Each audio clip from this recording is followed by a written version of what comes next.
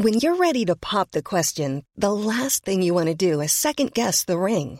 At BlueNile.com, you can design a one-of-a-kind ring with the ease and convenience of shopping online. Choose your diamond and setting. When you find the one, you'll get it delivered right to your door. Go to BlueNile.com and use promo code LISTEN to get $50 off your purchase of $500 or more. That's code LISTEN at BlueNile.com for $50 off your purchase. BlueNile.com, code LISTEN.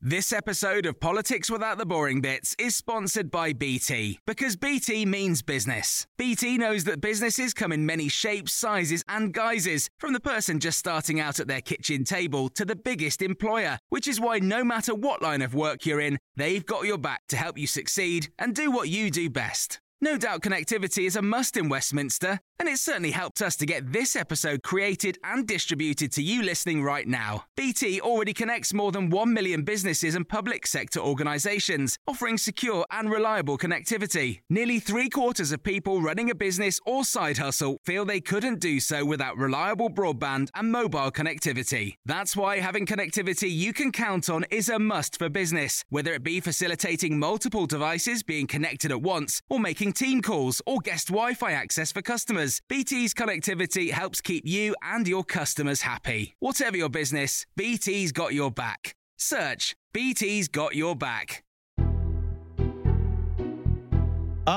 Bonjour. Welcome to the Red Box Podcast. I'm Matt Chorley. Coming up on today's episode, we will be speaking French, or at least speaking French-Anglo relations. Rishi Sunak's off to see Emmanuel Macron this week, so we thought we'd have a rootle round in just how cross-channel affairs currently look, with a particular look back at politicians trying to speak French, which is quite funny. That's coming up in just a moment. First, as ever, we kick off with the Columnist panel. The Columnists on Times Radio. Yes, at this time, we always have a chat with two of our favourite columnists. Danny Finkelstein will be back next week with his new sidekick yet to be unveiled. But this morning, I'm joined in the studio by Times columnist Ian Martin. Morning, Ian. Hi there. And former TV journalist and president of Murray Edwards College in Cambridge, Dorothy Burns on the line. Morning, Dorothy. Good morning. It's nice to have you back, both because you were with us a couple of weeks ago. A few weeks ago. Yeah, nice to be back. Let's talk small boats. Everyone acknowledges it's a big problem.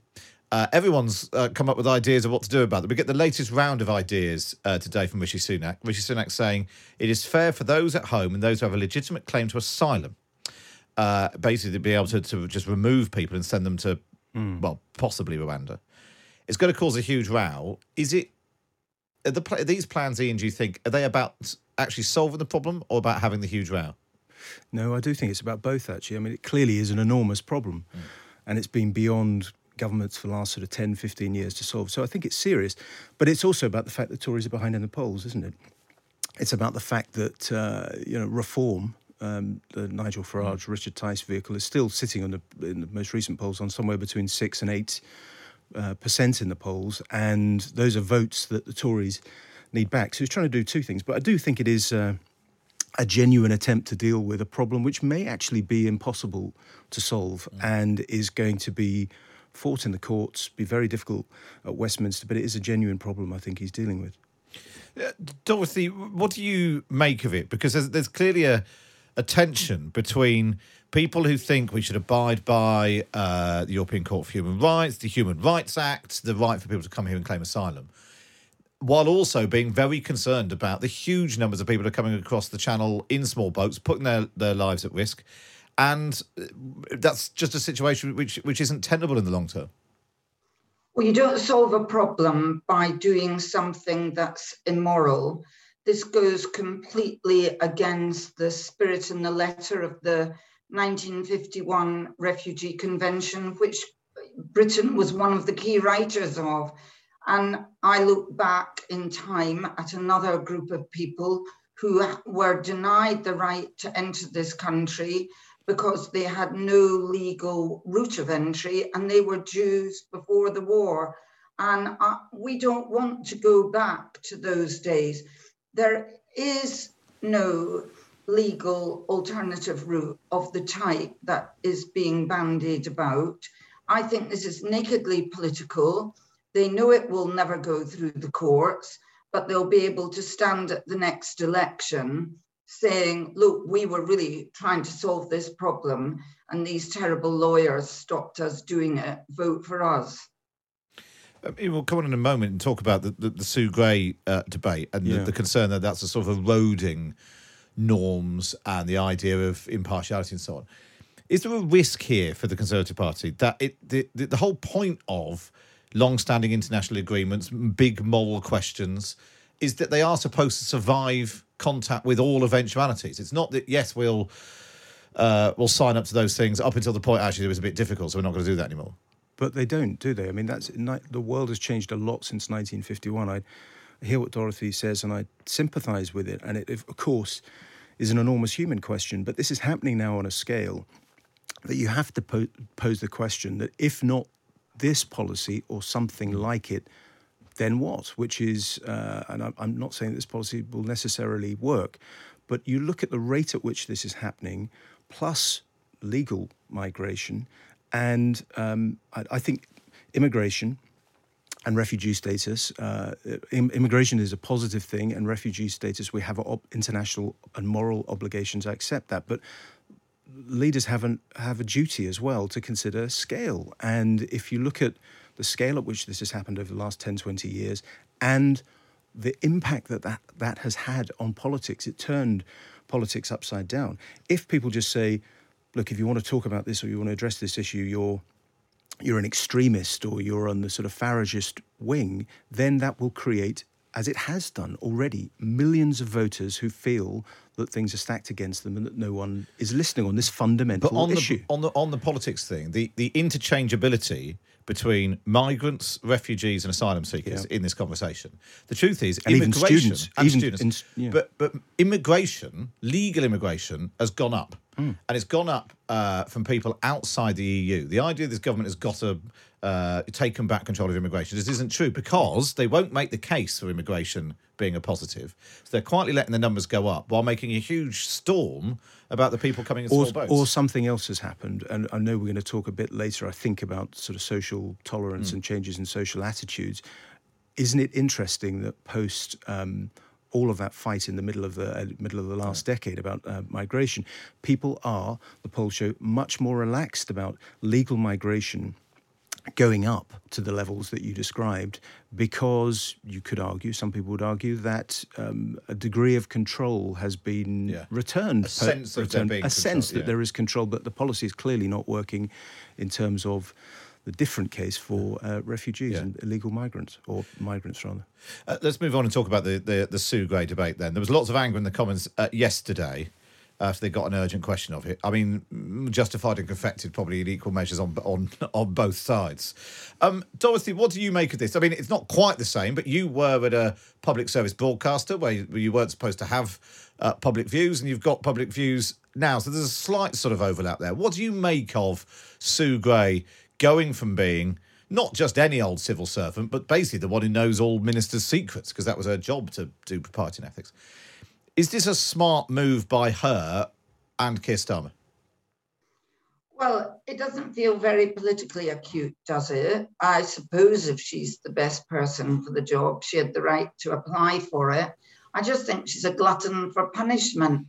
I mean, if what she's just done wasn't bad enough, she's now going to go into the heart of the Labour Party, which must be the most nightmare job that I can think of. I mean, I took a lovely job sitting in a college. I'm looking out at gorgeous daffodils and walking about. She's definitely drawn the short straw with that job. It's a good point that you make, Dorothy. What do you make of this, Ian? Because it strikes me it is possible to think both that she didn't bring down Boris Johnson, but it's also not great her doing this. I think it is extremely weird.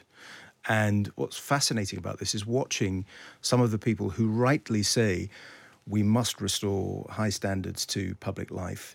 Isn't Boris Johnson a disgrace? It's appalling how low the British system has fallen. And then, because it's the Labour Party and it's the incoming government, you say, well, actually, no, I'm sure this is absolutely fine within the rules as precedent. Both, as you say, can be true. I wonder whether it's going to happen actually. I wonder... That's interesting. You just look at the way that the story broke. Labour seems to be under quite a bit of pressure. I wonder whether the appointment will ever happen. Also, I would pose the question, is she the right person to be Chief of Staff? I mean, Jonathan Powell, did it for Tony Blair.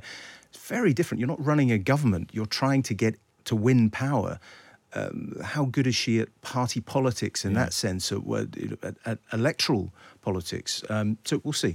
It's an interesting point you make about the sort of whether or not it'll happen, because lots of people saying, well, it was Keir Starmer, why has he announced it now? Why has he done it now? The truth is, Joe Pike at Sky News broke the story at the beginning of last week that they were considering recruiting Sue Gray, and then that very quickly sort of seemed to be brought forward that, yes, that's what they wanted to do. Yeah. But you do wonder whether it might have just been a conversation about her possibly having a role in the next Labour government, the talk of her possibly having been the Cabinet Secretary or something. That would strike me as a much more sensible thing if on day one of a Labour government Keir Starmer would announce and Sue Gray will be the new if she'd taken a year long or an 18-month break from government the moment that Labour approached her. Yeah. But it's still... Or just remained in government and just only did this when he arrived. Don't even have the conversation with her. Wait until... But you sort of muddy the water if you do it now. Yeah, but after the turmoil that there's been in British politics and the disruption to the political system and questions about civil service integrity and all of the shambles of the last 5 or 6 years, just the irony that one of the people who's associated with, seen as being one of the good guys, if you will, someone of extraordinary integrity, someone that other civil servants and politicians could take their concerns to, decides to execute what looks like a rather bizarre manoeuvre, an odd choice. Yeah, it does seem pretty remarkable. John's been in touch. Why the Tory journalists at Times Radio so exercised by the recruitment of Sue Gray by Labour is absolutely laughable. So, strictly speaking, John, there was a huge debate about it in the House of Commons yesterday, and it's all in the papers today. But anyway, good to hear from you. Let's turn our attention now to some new polling. The UK now ranks as the most socially liberal, among the most socially liberal countries internationally, according to some new research. It found that views on issues including homosexuality, divorce and casual sex have all changed incredibly quickly. Bobby Duffy is from the Policy Institute at King's College London, who's been looking into all of this. Hi, Bobby. Hi, Matt. The interesting thing about this is just how quickly attitudes seem to have changed. Yeah, no, it's really easy to forget that things that were real pressing moral concerns for people have very quickly become facts of life. So if you go back to 1981, there was only 12% of the UK public who thought that homosexuality was justifiable.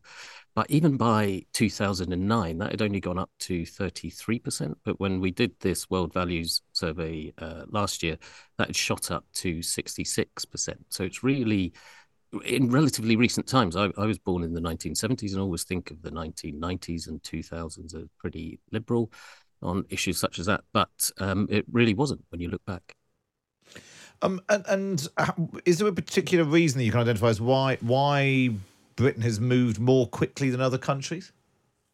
I think that it's all countries have moved on these sorts of things, and it's just that we've moved slightly more on some of them. And when you look at the international league tables on things, we come about third or fourth in just about all of these issues across the 24 countries that we compared here. The change is really varied. The reasons underlying the change is really varied across different issues. So on things like homosexuality, all generations have moved. This is not really a cohort generational effect. It's more of a period effect where the norms and cultural and social values have kind of shifted across all but the very oldest of the population. But on things like acceptability of casual sex, that is hugely generational. So you've got 2/3 of Gen Z, the youngest generation, saying that is justifiable, but it's only still 1/3 of the baby boomer generation, despite their kind of reputation of swinging 60s and growing up in that kind of era. Still only 1/3 of baby boomers who think that's acceptable, and even lower among that pre-war generation. So it's that interplay of generation and changing social and cultural norms that we pick up from all the cues around us. Yeah. Ian, you've been a journalist for a long time. Yeah. You only need to look at front pages, particularly tabloid front pages, to see just how far attitudes have moved. It's remarkable and very, very positive, isn't it? You think of jokes that would have worked on the front of a red top, or that a columnist might make just 20 or 30 years ago completely gone. Also, you think of David Cameron announcing the move on gay marriage in 2013, I think, at Tory party conference. And it seemed like an edgy move, whether or not you disagreed with it or agreed with it. And it turned out to be absolutely the correct decision. It carried an element of political risk at the time, and tens of thousands of words were written about it, and there was a lot of unhappiness among Tory members. And it just turns out to have, it's just a complete non-issue, or it's a very positive issue. And that is, as Bobby says, that, well, it must be to do, as he describes it, with the interaction between generational change, changing social norms, and people just picking up signals from others about what is what's regarded as sort of standard and normal. It's really positive. Dorothy, what's your reading of this? Well, I think that a major thing that happened was that older people realised that their younger relatives and even their older relatives were actually gay and always had been. And it was when everybody suddenly realised, oh, I'm actually related to somebody gay, that they had to stop being prejudiced. But it is remarkable. Last week, as I'm sure you celebrated at the Times, was LGBTQ plus week.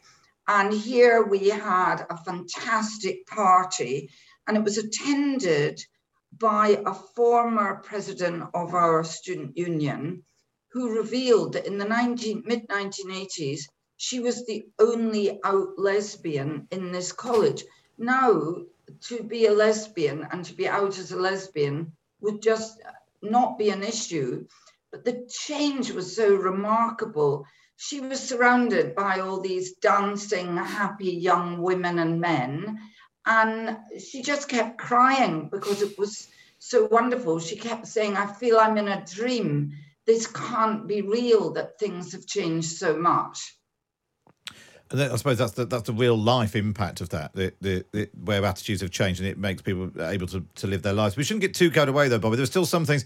We're still quite keen on the death penalty, which obviously became an issue a couple of weeks ago after Lee Anderson, Deputy Chairman of the Tory party, said, he said nobody committed a crime after being subjected to the death penalty, which has had a 100% success rate, he said. Yeah, you can't fault his logic. We're still quite keen on that, Bobby.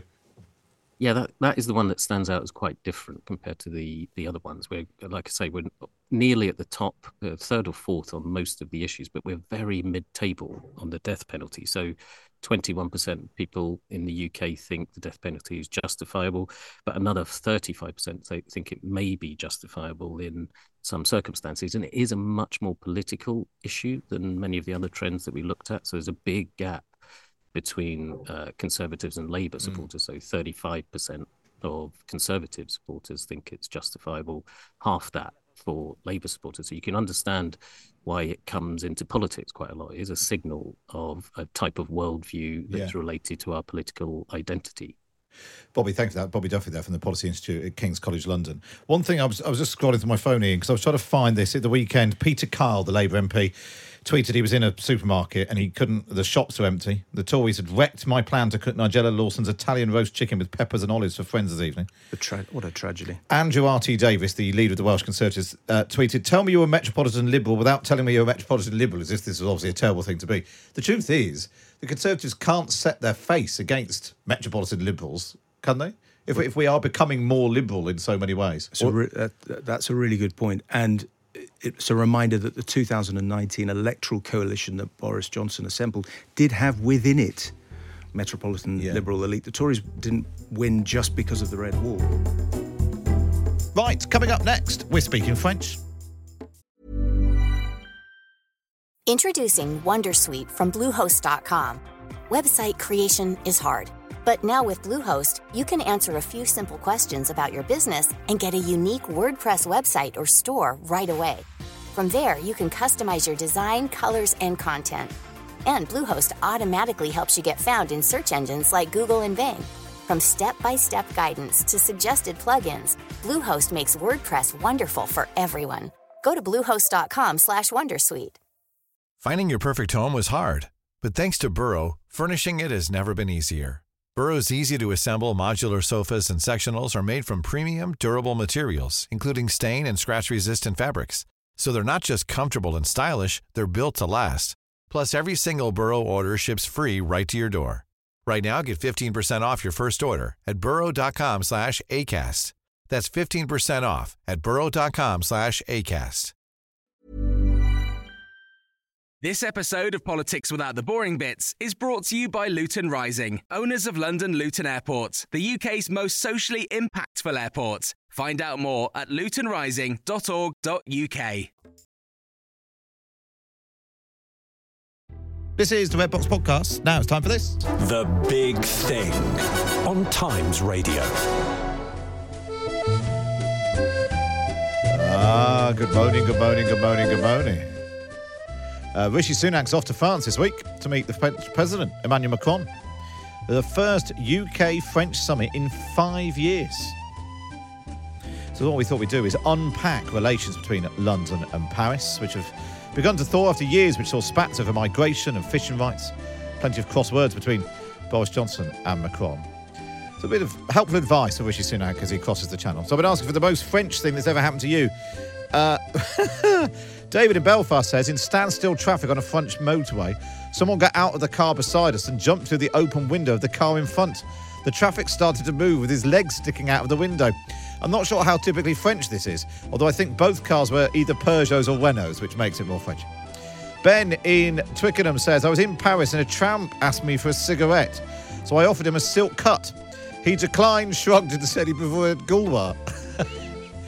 And someone else in the text says, the most French thing that ever happened to me, my French brother-in-law stormed out of his own child's christening because the champagne he'd brought over had been chilled in the freezer.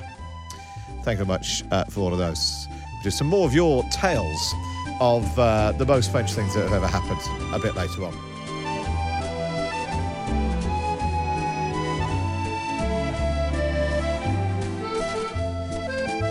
So, Rishi Sunak is heading to France.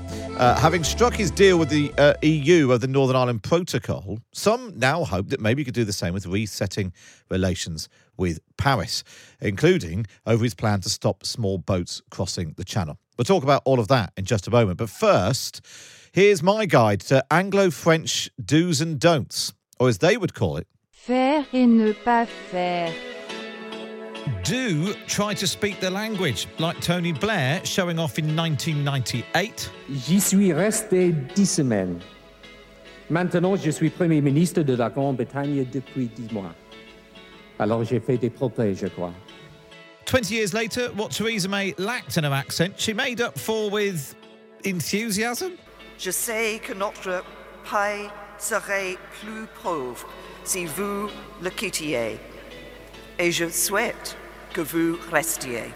Don't, when trying out your French, tell your counterparts to get a grip or give you a break. I just think it's time for some of our dearest friends around the world to, prenez un grip about all this, and donnez-moi un break.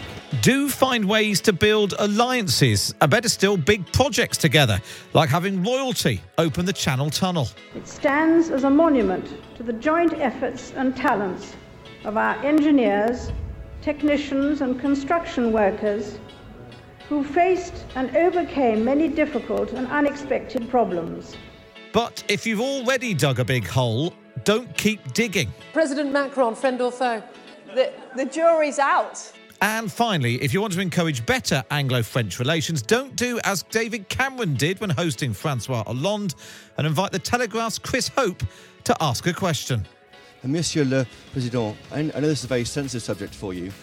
Do you think your private life has made France an international joke? Are you still having an affair with Julie Gaillet and do you wish she was here? Pour l'autre question que vous m'avez posée, je ne vous répondrai pas.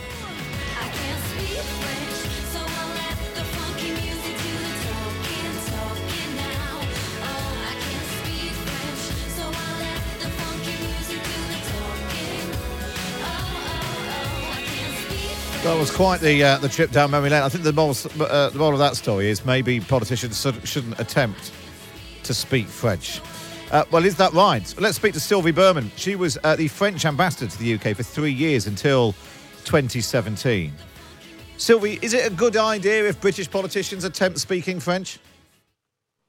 Yes, absolutely. When they really speak French, of course, I think it's very good. And I had the privilege to attend the meeting in the General Assembly with Tony Blair, and he spoke a very good French. We heard Theresa May's attempt at French there as well. In fact, it was Theresa May who hosted the last Anglo-French summit back at Sandhurst in January 2018. We've obviously had 3 prime ministers since then. Some people might say, well, these summits are a big talking shop and nothing really happens. But how significant is it that Rishi Sunak, as a sort of early priority, decided to go to France to see President Macron?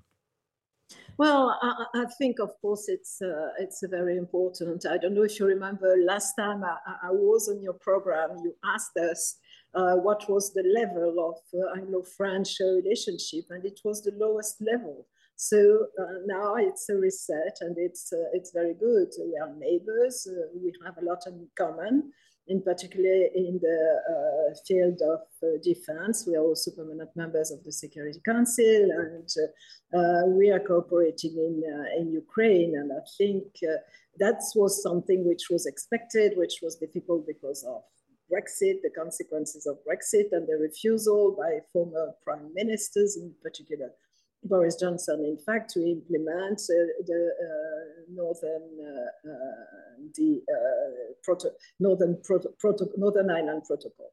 Now we have this framework, and it shows that Rishi Sunak is more pragmatic. And I think on both sides of the channel, we want to improve our relationship.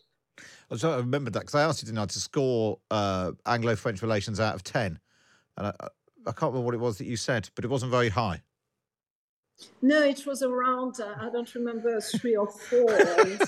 and Peter Ricketts had the same evaluation. So it would be different now. We are expecting this visit, and we're expecting also the visit of King Charles at the end of the month. And so it will be a very British month.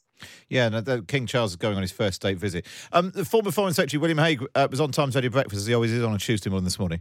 And he said he thought that Rishi Sunak's more collegiate approach could have a significant impact. Personal chemistry definitely matters at the top of politics in relationships between foreign ministers and heads of government like this. So this is going to be the first summit for, I think, 5 years between the British Prime Minister and the French President, which ought to be a normal thing. You know, we set these things going in 2010 when I was Foreign Secretary, and we had one every year.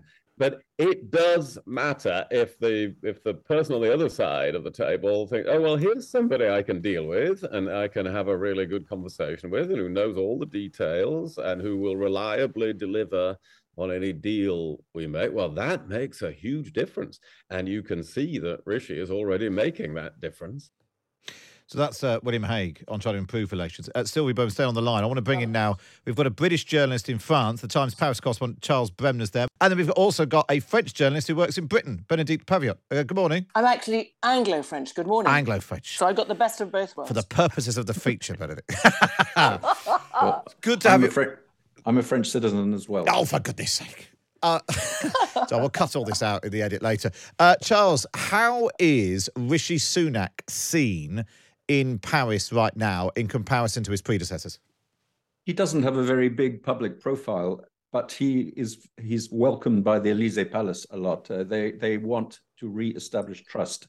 One of President Macron's aides said that re-establishing trust is the most important thing at the moment, rather than any specific agreements.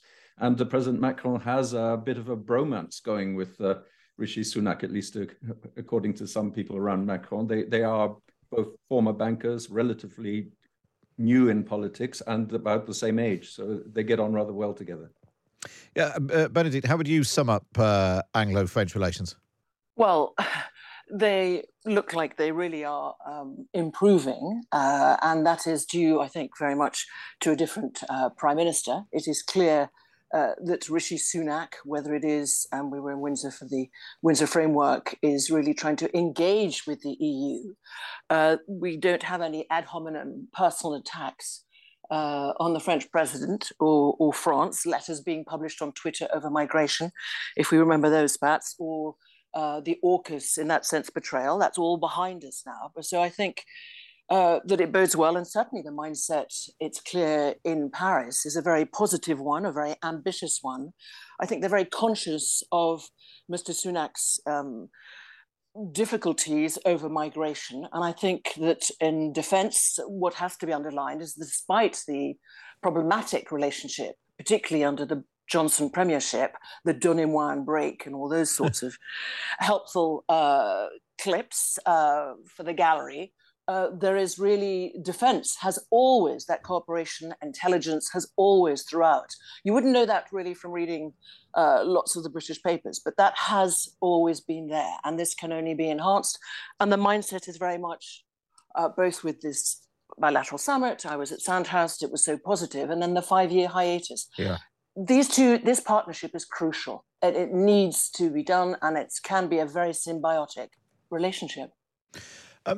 Charles, clearly one of the big issues that Rishi Sunak, domestically at least, needs some help with is the question of small boats. We're getting lots of crossing the channel. We're getting lots of sort of British domestic legal changes announced today. But clearly, probably the quickest, if not easiest way of solving this problem is if France stopped people leaving in the first place. Is there any prospect of that happening? Well, France is, of course, will say that it is already stopping a lot of people from leaving.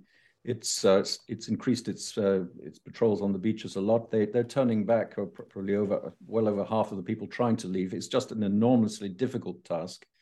They also say they just don't have the manpower, and they also think it's really pretty much Britain's problem. So this is not something that's likely to make much progress between President Macron and Mr. Sunak.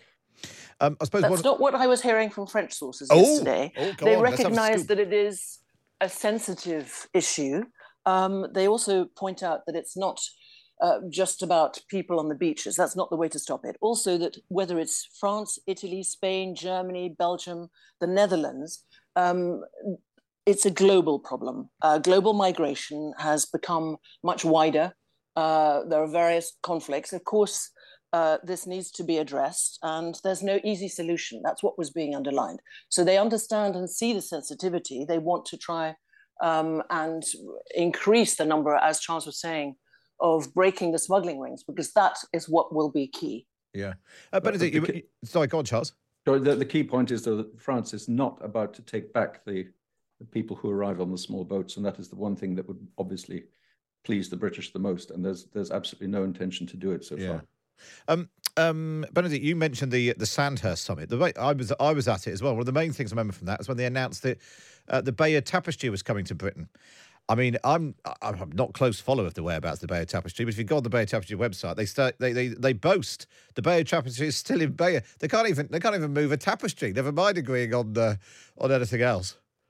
I think we've gone from a freeze and a problematic relationship, which was bad news for everyone all around. Yeah. Let's remember, it's not just about defence or strategic. I was hearing yesterday about the lack of cooperation, for example, on school trips. I mean, this is, it's all ages.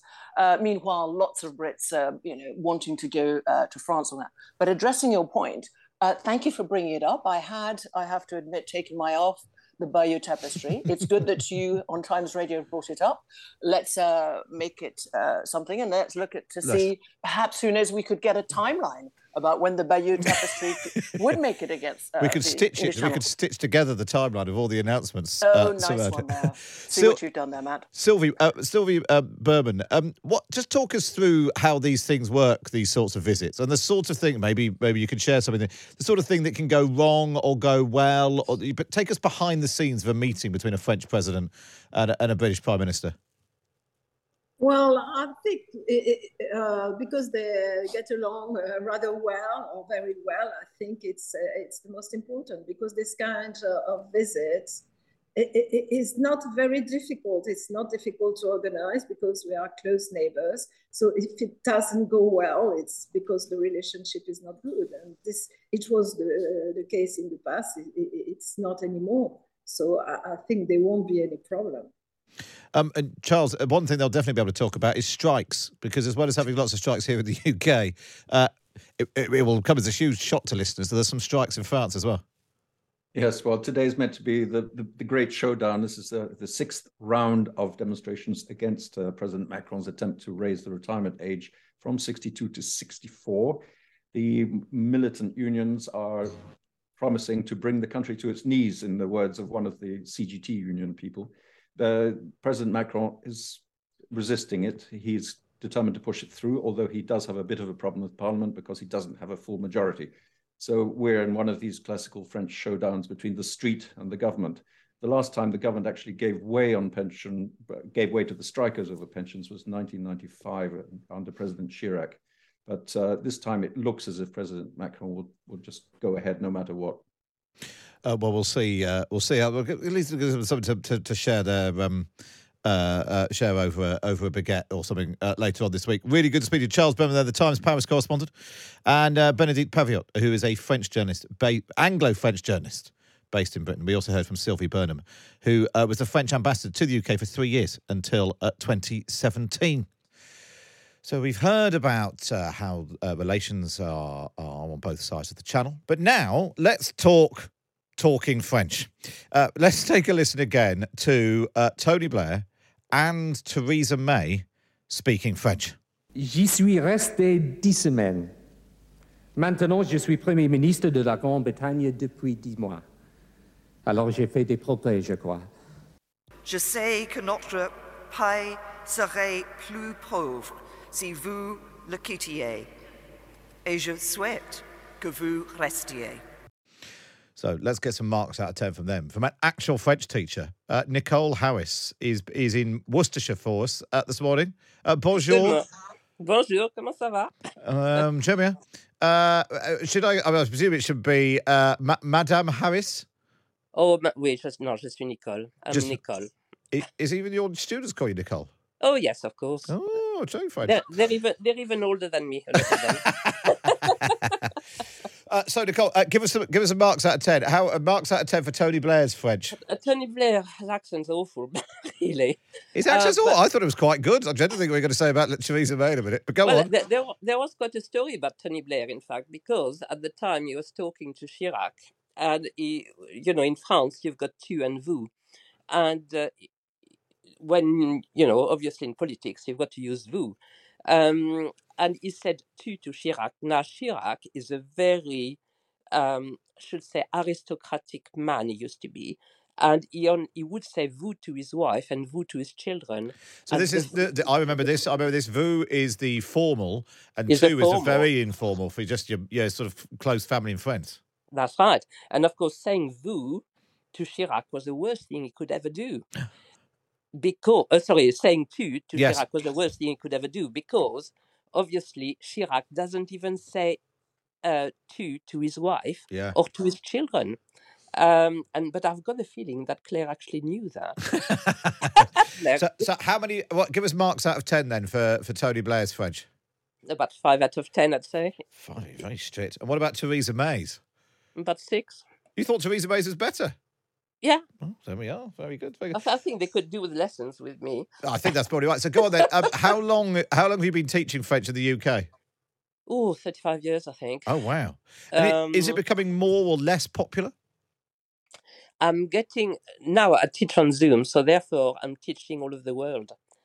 I'm teaching in Africa, Kazakhstan, all sorts of places. And a lot of the people that I'm teaching to now are the expats who are in France. Because obviously they want to be able to fit in the life in France. And in most of my classes, I've got loads of expats. That's really interesting, that. So apart from the vous and the tous, what else should Rishi Sunak be careful with if he's going to try a bit of French this week? To be honest, I think Macron and Sunak will get on because they're the same age and I think they've got the same background and I think they should get on quite well personally. And I think to be himself, but not like another prime minister who actually put his feet on the coffee table in the Élysée Palace. I don't think that was the done thing. Who was that? Was that Boris Johnson? It was. Oh, yeah, there we are. There we are. So what we thought we'd do is a little service for Rishi Sunak. I'm sure he listens. If I give you some phrases, could you translate them into French for Rishi Sunak? Go on then. So let's start off with, don't worry, I'm not Boris Johnson. Ne vous en faites pas, je ne suis pas Boris Johnson. Very good. We like that. What about, can you help with my backbenchers? Est-ce que vous pouvez m'aider avec mes députés qui sont Very good. qui me causent des difficultés, oui. Oh, sorry, do that again then. Can you help with my backbenchers? Oui, pouvez-vous m'aider avec... In France, we don't have backbenchers. I did wonder about that. That's why I included it. Yeah, it's good for the vocab. Avec mes députés qui me causent des problèmes. Perfect. The ones who are causing me problems. They do very much pose the problem. Once a banker, always a banker, my brother. Une fois dans la finance, toujours dans la finance. Very good. Okay, what about, I think those are our fish. Oh, je pense que ce sont nos poissons. Very good. And finally, because they do have quite a lot in common, how do you say, don't worry, I am also short and wealthy and a bit flash? Ne t'en fais pas, je suis petit et je suis aussi chic. Very good. I'm sure he can use all of that on his travels this week. Nicole, thank you so much. Merci beaucoup. And best of luck with all of the Zoom lessons. Thanks so much, Nicole. Take care. Okay. Au revoir. Au revoir. Au revoir. Au revoir. Au revoir. Ah, you see, once that A level, the GCSE got grade A in French, and I started doing the A level French, dropped it after a year. But it turns out you don't lose it, do you? It's like riding a bicycle in whatever velo. Velo, I think you'll find. Velo. That's all we've got time for on this episode of the Red Box Podcast. Don't forget you can listen to me live Monday to Friday, 10 till 1 on Times Radio. And we bring you the best bits here on the podcast. And if you're feeling particularly nice, why not wait and review us wherever you get your podcasts from?